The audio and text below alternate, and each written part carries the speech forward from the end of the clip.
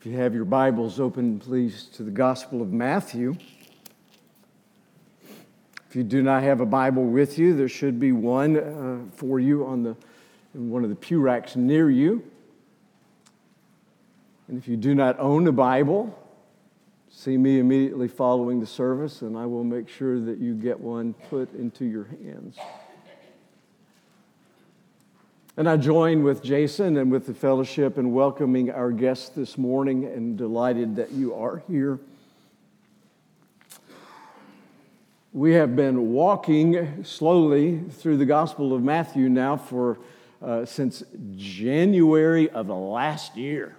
And technically, we started on the last Sunday in December the year before that. But you know what? I'm not in any hurry, and the Lord is not in any hurry, because what I want all of us to see is what Matthew wants us to see, that this Christ is the King. That this Christ is the perfect Lamb of God. That this one, Jesus Christ, is the only Savior the world has ever known, and He is the only person worth following, the only person worth emulating. And Matthew has been showing us throughout, really from chapter 9, I guess, on in this book, how what John said, He came into His own, and His own received Him not. We are seeing the rejection of the Christ by the rulers of the people. Whether it be a king or whether it be religious leaders or whatever, we are seeing the abject rejection of Christ. And what we have come to here in chapter 21 and now continuing chapter 22 is we are in the week of Christ's passion. These are the events that took place in the days preceding His crucifixion for the sins of His people. And stop and think what just a few days could bring as He entered into the city on the first day of the week, on a Sunday. Shouts of the people, Hosanna, God save. Hosanna to the Son of David. Blessed is He who comes in the name of the Lord. Hosanna in the highest. And you have all of this praise. And then over in the corner, you've got this group of glowering religious leaders with their arms folded and their brows furrowed and their criticism rampant.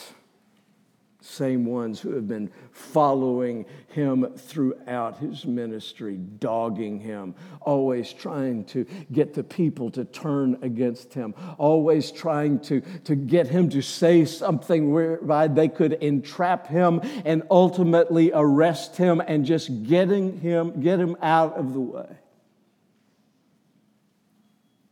And upon entering into the city, He came to the temple and He saw the incredible abuses that were taking place there in the courts of God's house. And He drove out those who were exchanging the money which needed to be exchanged, but they were doing so at usurious rates. And they were selling even the most meager sacrifices at exorbitant rates, so that the poor were suffering, and so that people could not worship, and everything that was taking place was just noise. There was no worship of God taking place there. And He was angry, and rightfully so. It is written, He said, my house shall be a house of prayer. No praying going on here. You have made it into a den of thieves.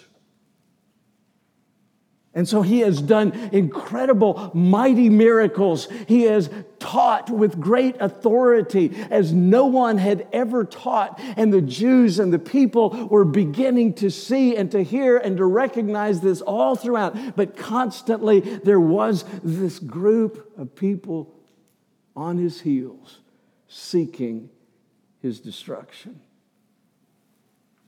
And if the events about which we are studying this morning take place on the Tuesday of Passion Week, then in 3 short days, the Son of God would be lifted up for the sins of his people. And so after he had cleansed the temple, he went back to Bethany and stayed with his friends, likely there. And then the next day, he returned to the temple.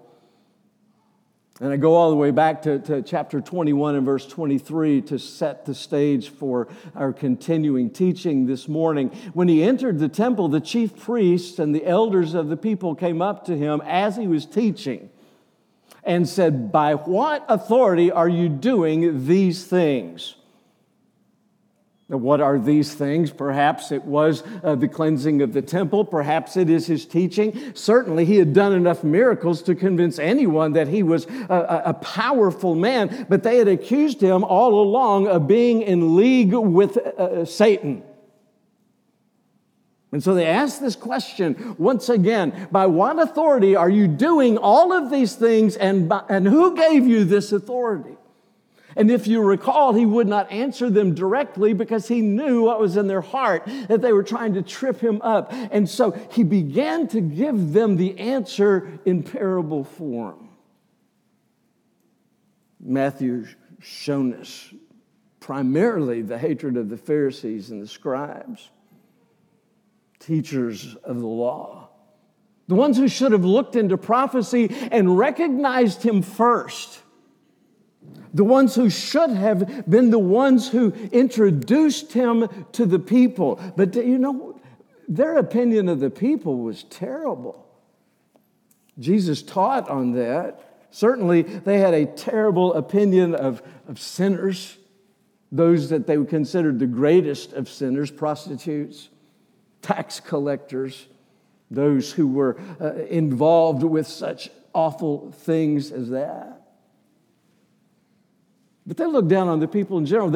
You might recall in John chapter 7 that these same officers sent for Jesus to be brought to them, and they were going to arrest him. And the officers came.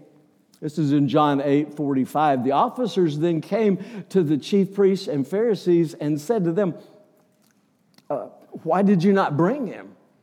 And the officers answered, "No one ever spoke like this man." The Pharisees answered them, "Have you also been deceived?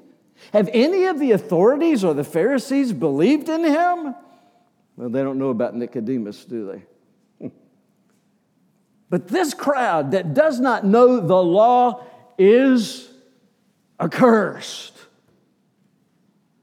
Instead of teaching the people the law and showing them the grace of God and the salvation of God, they just say, the people are accursed. And I stop to say we must be so careful that in our attitudes and in our withholding of the gospel from our neighbors and from those who are not like us, that we may be actually declaring that they are not good enough to hear our gospel. Was there one of you here who deserved to receive the gospel of Christ and salvation? Is there one? There's none. All have sinned. All have come short of the glory of God. All are in need of a Savior. And the Pharisees who studied the Scripture and the scribes, they should have recognized Messiah, and indeed, I believe they did, but he wasn't the kind of Messiah that they wanted. And you're going to find a lot of people that want Jesus, but they want him to be a teacher.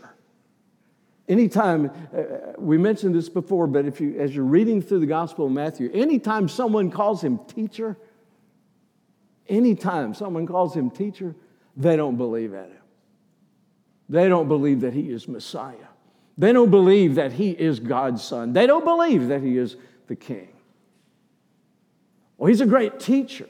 And a lot of people will go, and you hear it in political realms even now. People talking about how Jesus would do this and Jesus would do that, and all of the different things that people imagine. But they take and they twist Jesus into whomever they want him to be. And when they like his teaching, they'll use it. And when they don't like his teaching, they'll ignore it. They'll cast it away. We must guard against that in our own lives, but indeed, as we share the truth of the gospel, all need a Savior. All need a Savior. So, as I said, primarily it's been the scribes and it's been the Pharisees. But here we have the chief priests and elders, and that's probably a Pharisaical group mostly. But as we go through and we have other confrontations that are taking place in chapter 22 as we will come to them, we're going to see that the Sadducees are also involved here. That's another religious sect. Now, they played more on the side of Rome. They wanted to be sure that they had their power base, just like the Pharisees wanted to have their power base. And so you have this group also, it's more of a political group called the Herodians. And the Herodians included a lot of Pharisees, but these were the ones that openly supported whatever Herod family member was on the throne at the time. They were pro-Roman. So you have the Pharisees who are anti-Roman. You've got the Herodians and the Sadducees that are much more pro-Roman, and these groups, to some degree, had a hatred for one another. But they found common ground in one thing. They hated Jesus. They hated Jesus.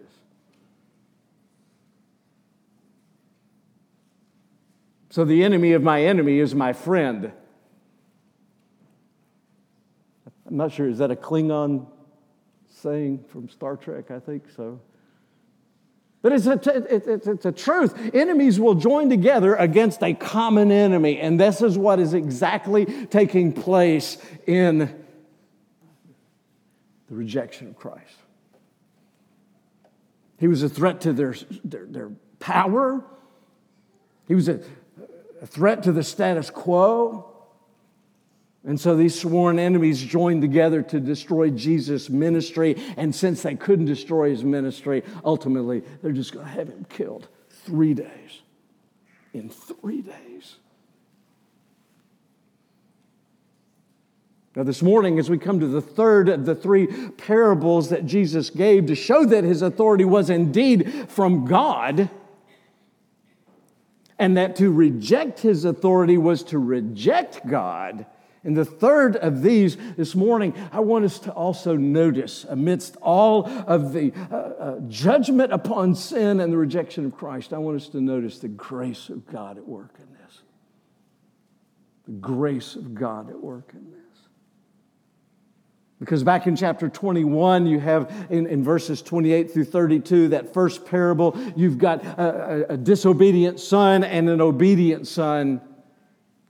And in that, even though we know that the son who disobeyed the father did not please him, we have no judgment proclaimed there, no judgment pronounced there. In the second parable, the parable of the wicked tenants, the ones who not only murdered the servants of the vineyard owner, but also murdered his son. There, the master evicted them from his property, and the picture that we see is that they are being separated from the presence of God. And so now this morning we come to the third parable. And again, we see God representing the master, in this case, the king. But this time we see him destroying those who spurn him. And in his proclamation, God's sentence against faithless Israel begins to unfold. Would you read with me and rise in the honor of reading God's word? Matthew 22, 1 through 14. And again, Jesus spoke to them in parables, saying, The kingdom of heaven may be compared to a king who gave a wedding feast for his son and sent his servants to call those who were invited to the wedding feast, but they would not come. Again, he sent other servants saying, tell those who are invited, see, I have prepared my dinner. My oxen and my fat calves have been slaughtered and everything is ready. Come to the wedding feast.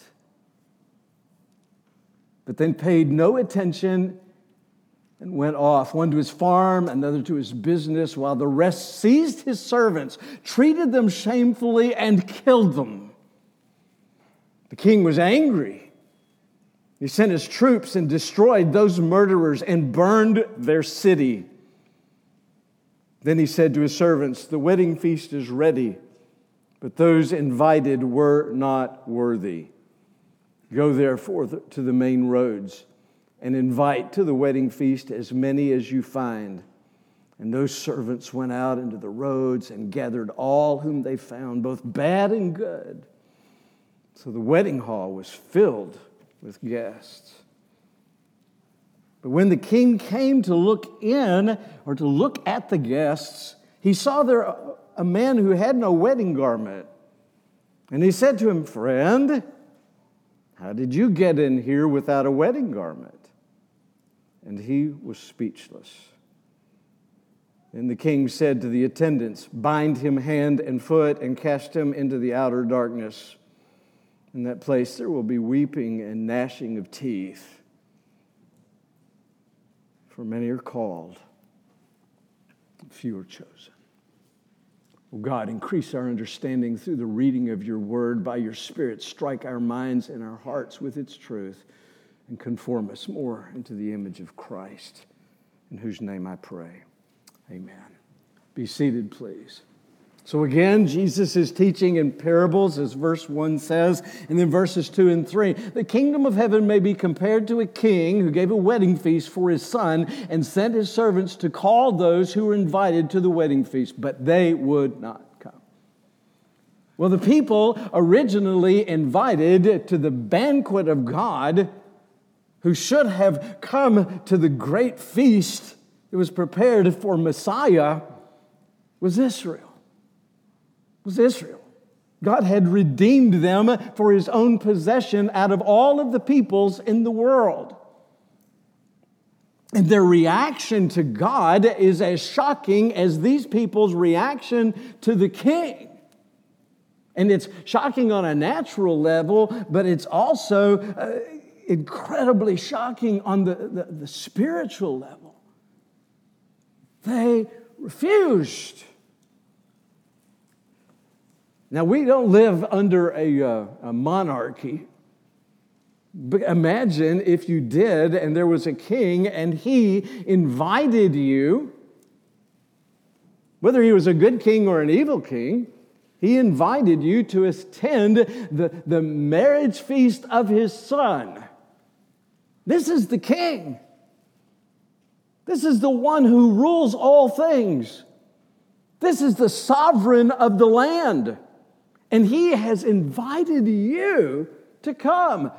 Would you just ignore him?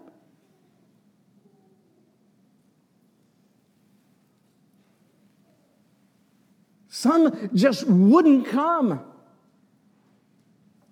And so, and this is an amazing thing. In his patience, he sends more servants to invite them again.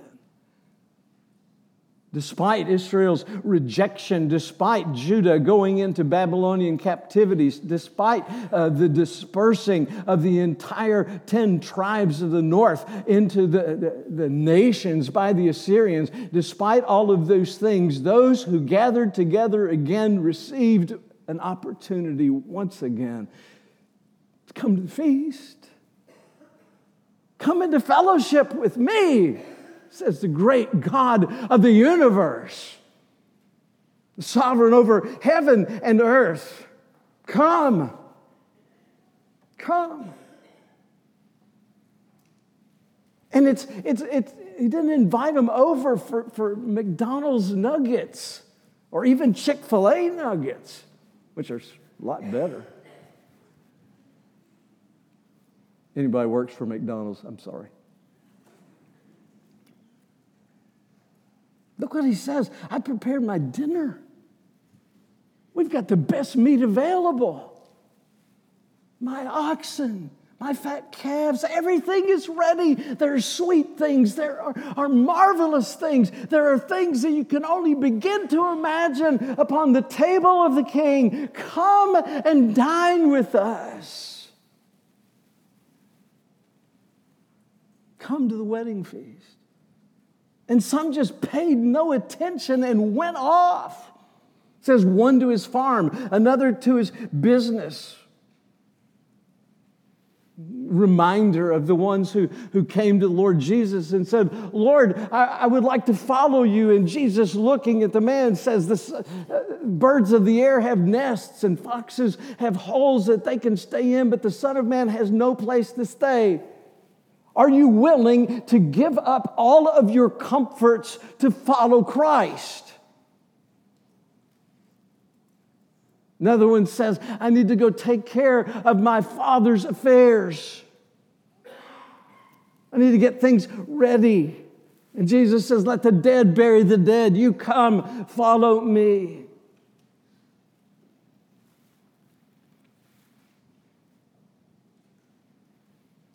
The things of business took these people away.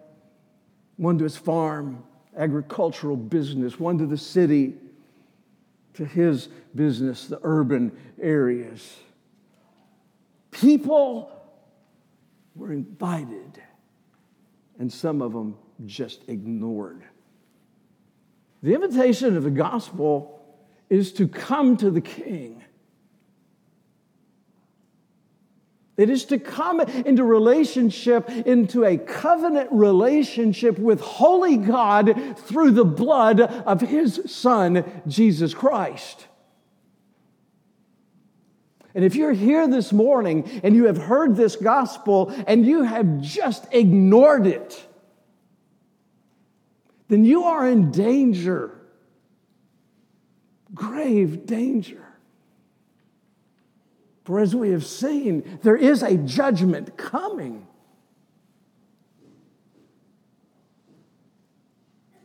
Because you may say, well, I've not been antagonistic to the gospel like these who seized the servants, treated them shamefully, and killed them, and those who have persecuted the people of God through all of the ages would be in that type of category that were there. I'm not like that. I just want to live my own life and do my own thing.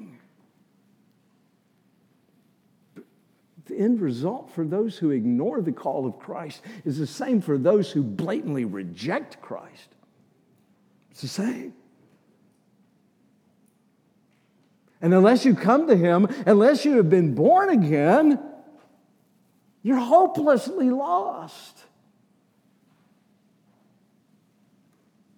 And yet God is in his patience allowing his grace to continue to work in the world right now. And that's what was happening here. I mean, somebody says, I don't want to come to your wedding. Do you send them another invitation? Not typically. This king is showing the patience of God. This story shows God's long-suffering nature. And so he sends those second servants. All the best. Everything's ready. The kingdom of God is among you. The kingdom of God is at hand. And some don't care.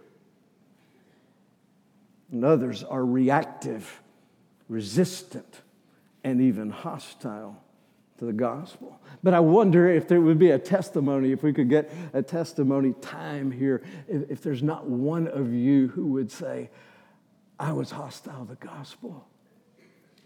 I spoke against Christ. I spoke against the church. I spoke against God, but God captured my life. He is able, and he is willing. And the days are extended that you might come to faith.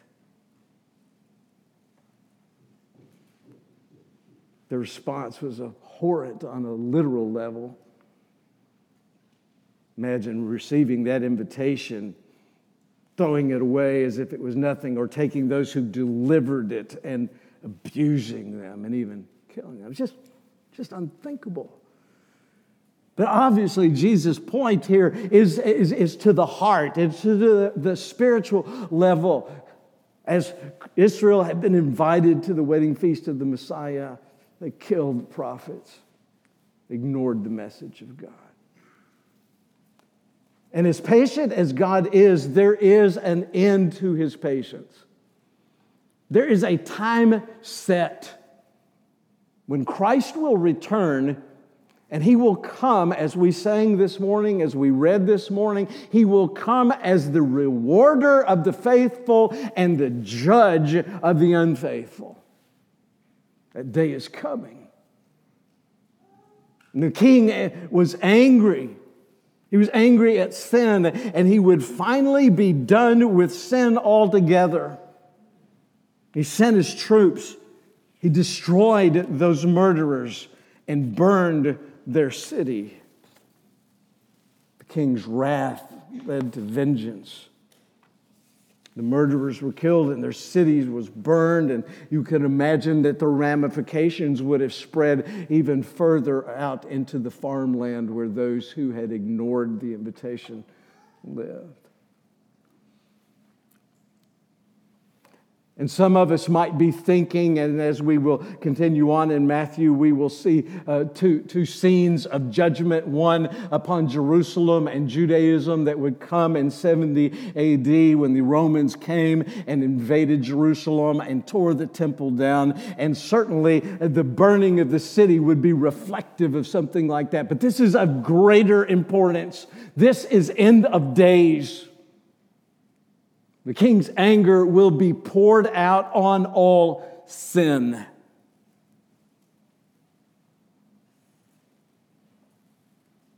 Judgment Day. It's coming. That's a horrible day if you are not in Christ. Well, the wedding feast is ready, he told his servants.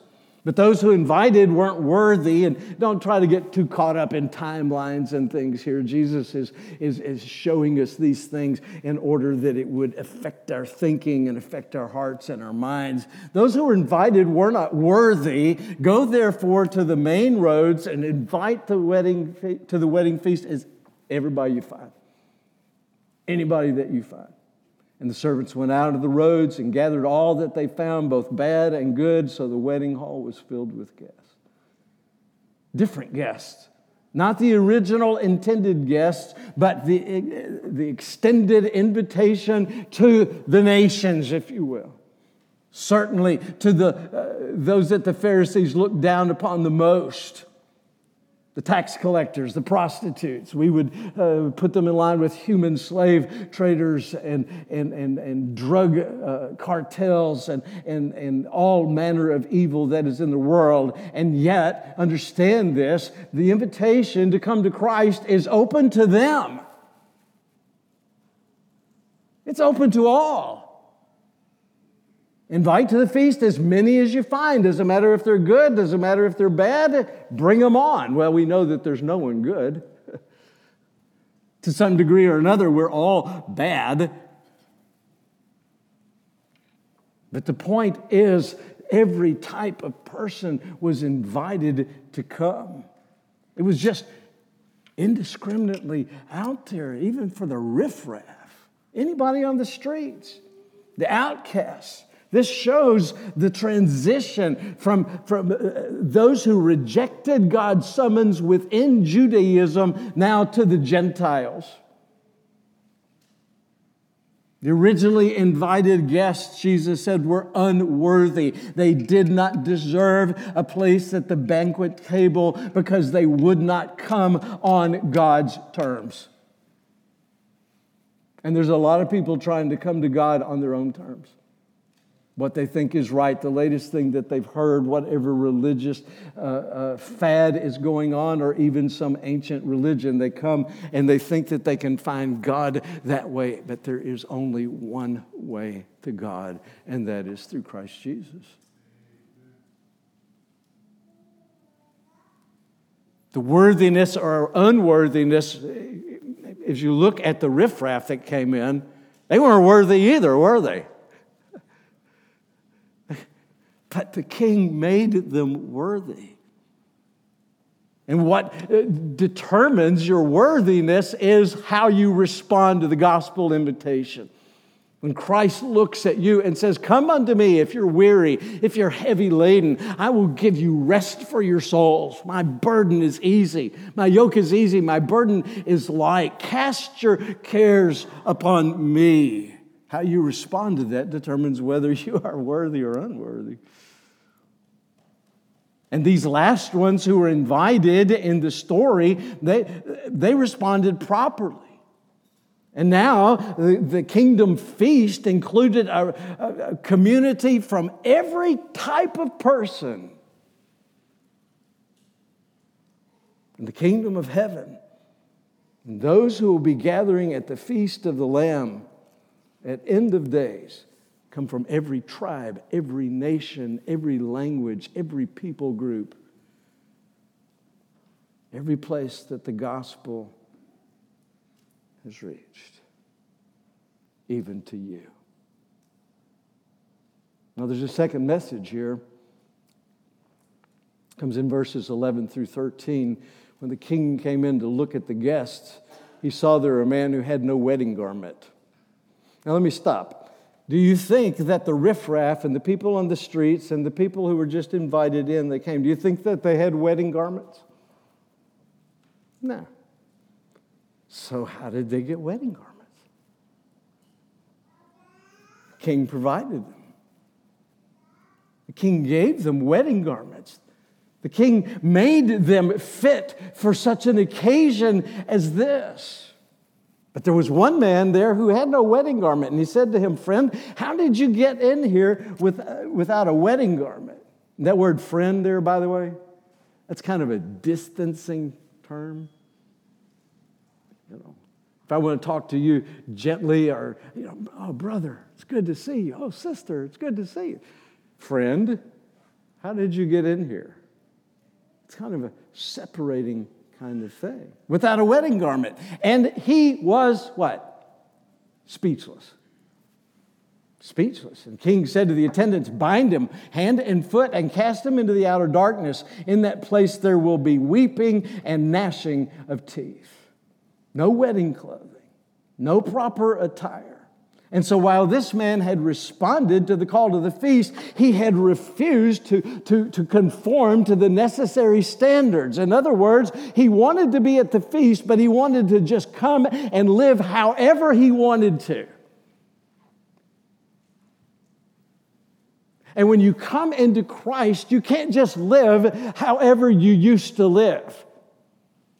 If you are in Christ, you're a new creation. Now you want different things. You want new things. You want Christ's things. And the righteousness of Christ has been imputed to us. Blessed is the one to whom God does not impute sin, but blessed instead imputes the righteousness of Christ. What does that mean? It means you can come and say you're a part of a church. You can even say you're a part of the kingdom of Christ. You can say you have trusted Him as your Lord and Savior. But if this has not had effect on your life, I'm not talking about sinless perfection, but if the righteousness of Christ has not truly been imputed to you, then you are as lost as those who went to destruction for refusing the gospel altogether. "Why have you behaved this way?" the king asked the man. "Why have you insulted me? Why do you call me," Jesus said, "Lord, Lord, and you don't do the things that I say?" don't practice love. You don't practice brotherhood. You don't practice righteousness. You don't share the truth of the gospel. You're not part and parcel with the family of Christ. Why are you behaving the way you're behaving? And there will come a time when we will all stand before the Lord, and unless we are standing covered in the righteousness of Christ, the wedding feast will be a disaster because you will be rejected from there. He was silent. He gave no response. Why? Because he was without excuse. He knew the truth. He knew what was expected, and he refused to do so.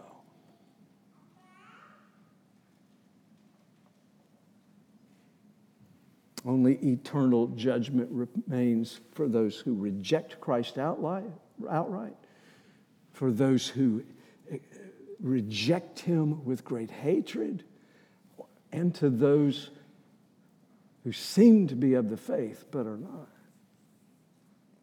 Verse 14 says, many are called and few are chosen. Many people hear the gospel, but only a certain number respond rightly to it.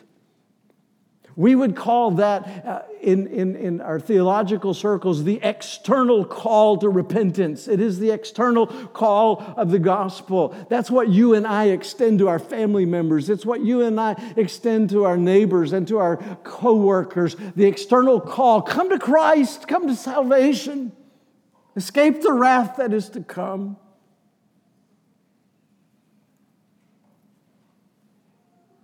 Many hear it, but few in comparison respond to it. Many are called, few are chosen. Those who respond are the chosen, the elect. In the Pauline writings, the word call usually refers to God's irresistible calling to the elect alone. That's the effectual call or the internal call. And that effectual call is the supernatural drawing of God Jesus spoke of in John 6:44 when he says, no one can come to me unless the Father who sent me draws him, and I will raise him up on that last day. How you respond to the external call reveals how the Spirit of God is working in you with the internal call. But here we have that general call in view. And the call is the whosoever will of the gospel, one writer says. Turn in your Bibles as we close to Revelation chapter 22. Revelation chapter 22. Look down in verse 17.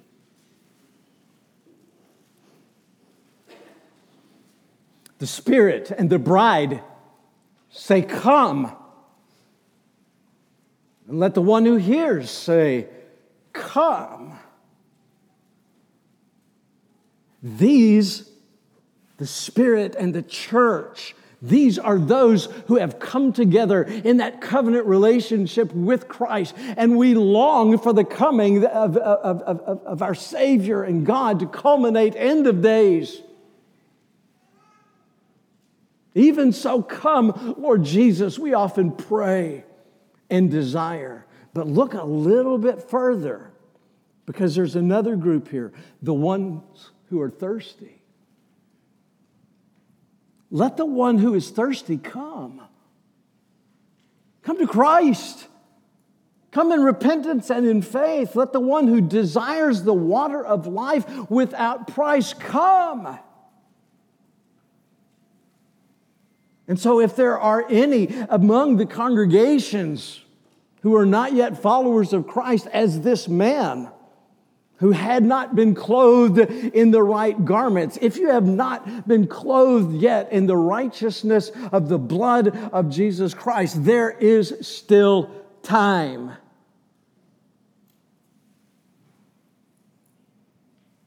You feel the wooing of the Spirit of God saying, I've never come to faith.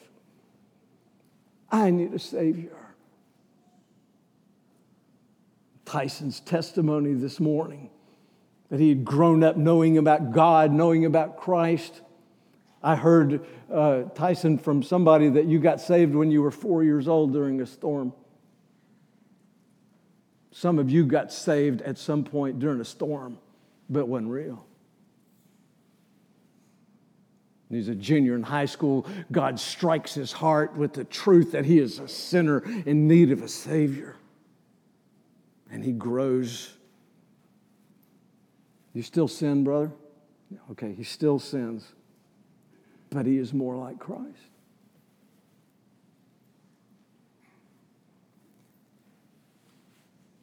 The call continues.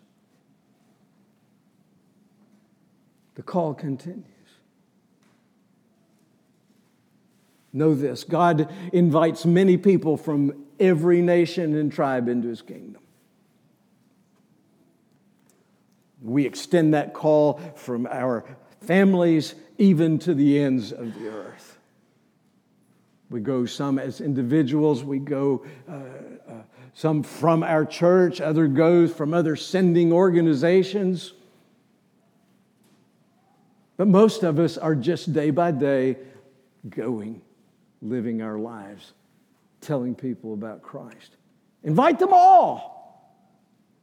Doesn't matter what they look like, doesn't matter what they smell like, doesn't matter how they speak, doesn't matter how they act. Invite them all, because we extend the call of Christ to come. But know this, you have sat under the teaching of the gospel maybe all of your lives, and certainly you've at least heard your need for a Savior this morning. Overt rejection or ignoring the gospel call will lead you to eternal judgment.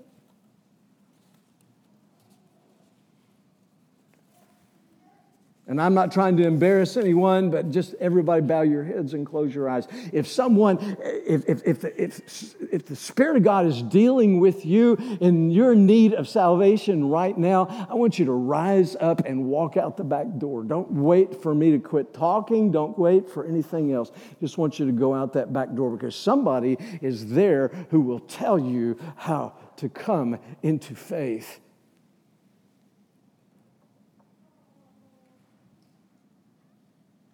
Don't wait and don't delay, because we do not know the moment or the hour or even the day that Christ is coming.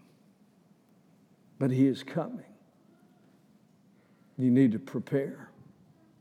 Jesus taught, if the homeowner knew that a thief was coming, he would have been ready. Well, understand this. Christ is coming. You should be ready. And then for some, this failure to prepare, not bearing fruit. Some of you perhaps have said, well, I made a profession of faith 20-something years ago, and I'm fine. But you have not borne any fruit for Christ. You care nothing for the gospel going forth. You are not involved with Christ's church, people with whom you are in a covenant relationship. You are not studying the Word of God. You have shown no spiritual growth whatsoever. Then you need to think, am I really a Christian? Because a Christian acts like a Christian. That's why Paul said to the church in Corinth, examine yourselves to see whether you're in the faith. Test yourself. Well, how do I do that? Are you bearing fruit in keeping with righteousness, in keeping with repentance? Is the fruit of the Spirit guiding your life? Test yourself, Paul said. Or do you not realize this about yourself? Christ is in you. If Christ is in you, the fruit is being born out. Unless indeed you fail to meet the test. And folks, I'm going to tell you, that's not really a call to doubt. That is a call to assurance. And the way to be assured of your righteousness is not through the letter of the law. It is through the fruit of the Spirit. Church, unbelievers need to know that they face eternal judgment. That part of the gospel we don't like to share. But until a person realizes their great need, they will not come into the Savior. Professing Christians, you need to know that you're not exempt from danger if you have replaced the true gospel with some sort of substitute of your own making, of your own design. But understand this, there is no other gospel.